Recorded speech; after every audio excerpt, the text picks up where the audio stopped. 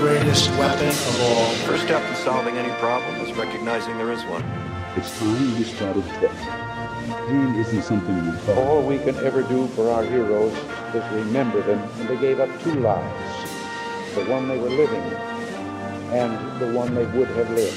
They gave up everything for our country, for us. They pray for freedom and justice. Some veterans not getting the timely care that they need. Less than 1% of Americans serving in uniform. Good news is that in recent years we've made historic investments to boost the VA budget. What is it? Why should we care? We should care about press freedom because we were informed. In democratic societies, free, diverse, and pluralist media enable public debates and are essential checks You don't on look power. satisfied. Let's discuss. Hey guys, welcome to Vet to Vet podcast. New episode, vertigo and dizziness. So many veterans suffer from different ear conditions later in life, like vertigo, dizziness, and tinnitus. And as a result, these conditions can affect the way they work on and live. And service members are exposed to innumerable loud noises, which can cause permanent ear damage and disability. So today episode is about that. So what is that? What is it? Vertigo? So vertigo, an individual with vertigo will experience a sense of spinning, dizziness. They may feel like the room or surrounding environment is spinning around them in circles, or they may feel like their head is spinning. So a lot of people kind of look at you like you're kind of staggering like a drunk. The sensation can start and stop suddenly without warning. It usually lasts between 20 minutes and several hours. While many people use the term vertigo to describe the fear of heights, this isn't necessarily right. Vertigo can occur when someone looks down from a great height, but it often refers to any spell of dizziness that happens due to an issue in the inner ear of the brain. Its connection with heights is sort of a chicken and egg question. If you feel dizzy when you're up high, then of course you hate heights. The medical aspects of vertigo have nothing to do with heights though. So what symptoms occur alongside vertigo? So as mentioned, vertigo is a symptom of many conditions, but is common with ear issues. It can cause other symptoms too. These may include balance issues, feeling lightheaded, a sense of motion sickness, nausea, vomiting, ringing in the ear, which is tinnitus, a feeling of fullness in the ear, Meniere's disease, almost like swimmer's ear kind of, migraines, and nystagmus,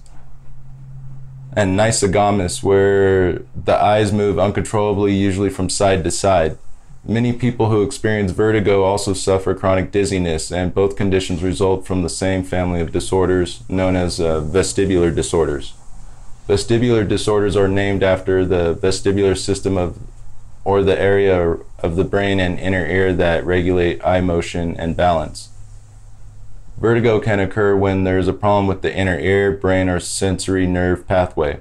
Dizziness, such as vertigo, can occur at any age, but is most common in people aged 65 years old or over. Vertigo can be temporary or long-term, so especially for my older vets, my World War II guys, Korean War, maybe some of you older Vietnam vets, a lot of you guys have severe hearing loss simply because of what you did in service and now that you're older. So if you have these secondary issues like dizziness and things like that, look into it, because there's potential there. So let's dive deeper into conditions that cause vertigo. As mentioned, vertigo is often a result of inner ear infections or diseases. So ear conditions that can lead to vertigo include Meniere's disease. Meniere's is a disorder of the inner ear that can result in vertigo and hearing loss. In many cases, Meniere's disease only affects one ear. Symptoms include reoccurring experience of vertigo, hearing loss that may come and go, particularly early on, ringing in the ear, the feeling of fullness in the ear, the feeling of pressure in the affected area. Unfortunately, there's no cure for Meniere's disease. However, there are several treatments that can help reduce the severity and the frequency of vertigo. You can get a VA disability for Meniere's as its own condition, but it can be complicated to diagnose. especially if you're trying to have in-service records for something like this. It may be easier to get a VA rating for vertigo all by itself. So either way it works, almost like mental health conditions, they can call it what they want. But if you have those secondary issues, go for it. Perforated eardrum. A perforated or ruptured eardrum is a small hole or multiple tears in the delicate tissue that separates your ear canal from your middle inner ear, the eardrum. A perforated eardrum can lead to hearing loss and can make your middle ear susceptible to infections. While this problem usually heals within a couple of weeks without treatment, sometimes a patch or surgical repair is necessary to heal it. Symptoms of the disorder include ear pain that can subside quickly, mucus-like, pus-filled or bloody drainage from the ear, hearing loss, ringing in the ear, vertigo, nausea, vomiting. Perforated eardrums can result from middle ear infections, loud noises or blasts, severe head trauma, and much more. And so it's almost like you tore your drum head. Now you got a little funny thing going on. Another one is benign proximal positional vertigo, or BPPV, is one of the most frequent causes of vertigo. BPPV causes quick episodes of mild to intense dizziness in individuals. This condition usually triggered by certain changes in the position of your head. This might happen when you tip your head up or down, when you lay down, or when you turn over or sit up in bed. It usually occurs when calcium builds up in the inner ear canals, leading to sudden dizziness. Symptoms of this disorder include dizziness, vertigo, a loss of balance, nausea, and vomiting. The other one is vestibular neuritis. Vestibular neuritis is a condition that affects the nerve of the inner ear called the vestibular cochlear nerve. When this nerve becomes inflamed, it affects the way information would usually be understood by the brain. So almost like a short in your car stereo. Symptoms of this disorder include sudden and severe vertigo, dizziness, difficulty balancing, nausea, vomiting, and difficulty concentrating. So what are the VA ratings for vertigo? The Department of Veterans Affairs considers its disability ratings for disability benefits on many of the vertigo problems based on the severity of the symptoms. That means that the VA disability rating for vertigo will usually offer a higher rating for more severe symptoms. So one, it's about getting diagnosed. Two, the other main thing is showing the severity of these conditions. So one of the diagnosis reads as a peripheral vestibular disorder, diagnostic code 6204. Peripheral vestibular disorders affect the ear's ability to understand proper body balance. To be eligible for VA benefits from these conditions, there must be a diagnosis made by a health professional. A feeling of being off balance isn't enough for rating purposes. If there's hearing loss or liquid oozing from the ears, this can be considered as a plus in some kind of ways. You don't necessarily want it, but if you got it, get paid for it. The VA rates are as follows. Dizziness, that includes sporadic staggering when walking, 30%. Occasional dizziness, 10%.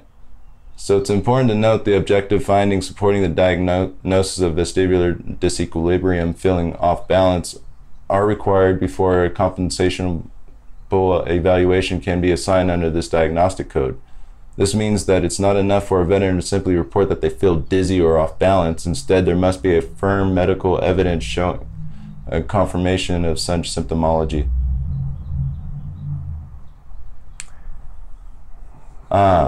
Another one is the Meniere's disease, is a condition of the inner ear that affects both hearing and balance in the individual. To claim VA benefits from Meniere's disease, it must be diagnosed. Symptoms include episodes of vertigo, hearing loss, tinnitus, and dizziness. All three of these symptoms can be rated separately under hearing loss, tinnitus, and peripheral vestibular disorders, or shared under the Meniere's disease as follows. Hearing loss with dizziness less than once per month, 30%.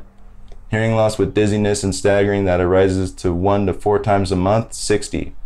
Hearing loss with dizziness and staggering that arises more than once per week with or without tinnitus, 100%. So it might be worth looking into, especially for your older guys that might have really bad hearing loss. What is a duty MOS noise exposure listing? In September 2010, VA published the Duty MOS noise exposure listing. This is a list for the VA rating staff to use to decide whether veterans' vertigo, hearing loss, tinnitus, or ear conditions could be linked to their time spent in service if developed more than a year after work. The document lists every military occupational specialty, the MOS, and values it depending on the likelihood of that MOS being subjected to noise that could lead to long-term hearing issues. If the rating is high, then the rating staff will grant service connection with little or no other evidence required. If the MOS has a moderate probability, additional evidence of noise exposure may be required. For example, you may have sporadically worked near loud engines or something similar. For an MOS with low probability of noise exposure, it's crucial to provide enough evidence that proves you experience regular exposure to high level of noise. It is important to note that this list was created as a guide for rating officials to follow when making decisions. Is not now no longer officially published by the VA. However, despite this, it is still the standard used by rating staff when determining the hearing loss and the ear condition claims based on MOS noise exposure. And a lot of you guys that served in the military could say that just because of your job doesn't mean you're not around loud noises. So it's a nice guide, but you don't want them looking at it like it's a Bible. Yeah, that's true. So what are the principles that apply? When applying for VA benefits for vertigo and hearing conditions, certain principles do apply. Special monthly compensation. If your hearing impairment is very severe, you may meet the criteria for VA's special monthly compensation. VA pyramiding. A single condition can only be rated by the VA once, but if another condition exists that is in addition to vertigo or an ear condition and it isn't caused by it, then it can be rated too. So you can't necessarily stack things, but you could claim secondary issues. Probative value, the most info wins. If two exams record the diagnosis differently, the exam featuring the most comprehensive data and is performed by the most qualified specialist in that sector will be the exam the rating is based on. At the CNP exam for vertigo, a tie goes to the veteran.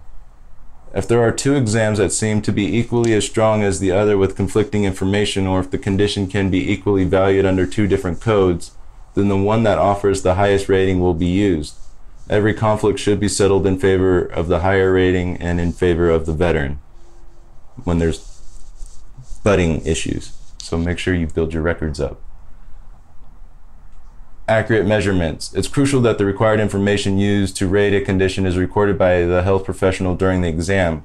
Using the information we've given you, you should understand what needs to be measured and recorded and ensure that this happens efficiently for a correct rating, especially when you're going for those higher ratings.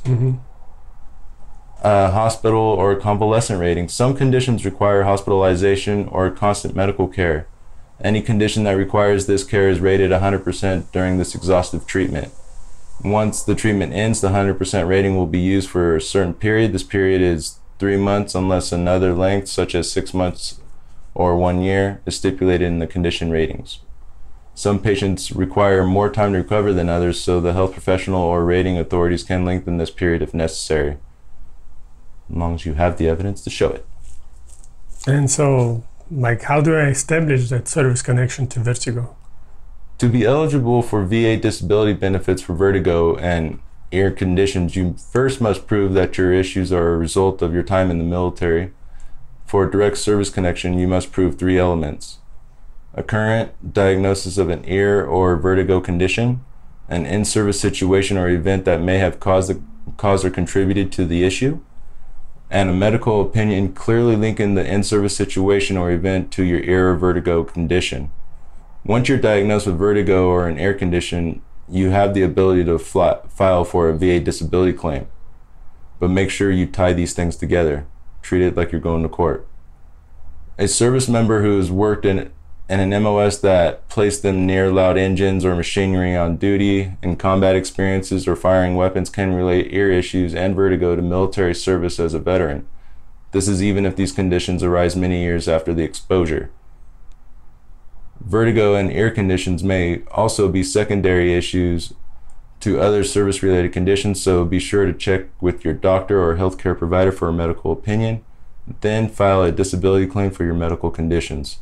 So keep building your records up until it's hard to say no. Yeah.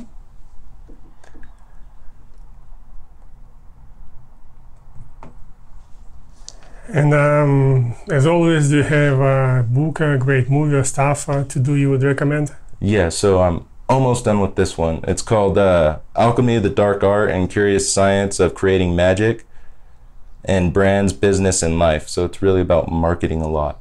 But it's by Rory Sutherland. And pretty fun book. It's a very interesting way of looking at things around your world. And a quote or words of wisdom of the day.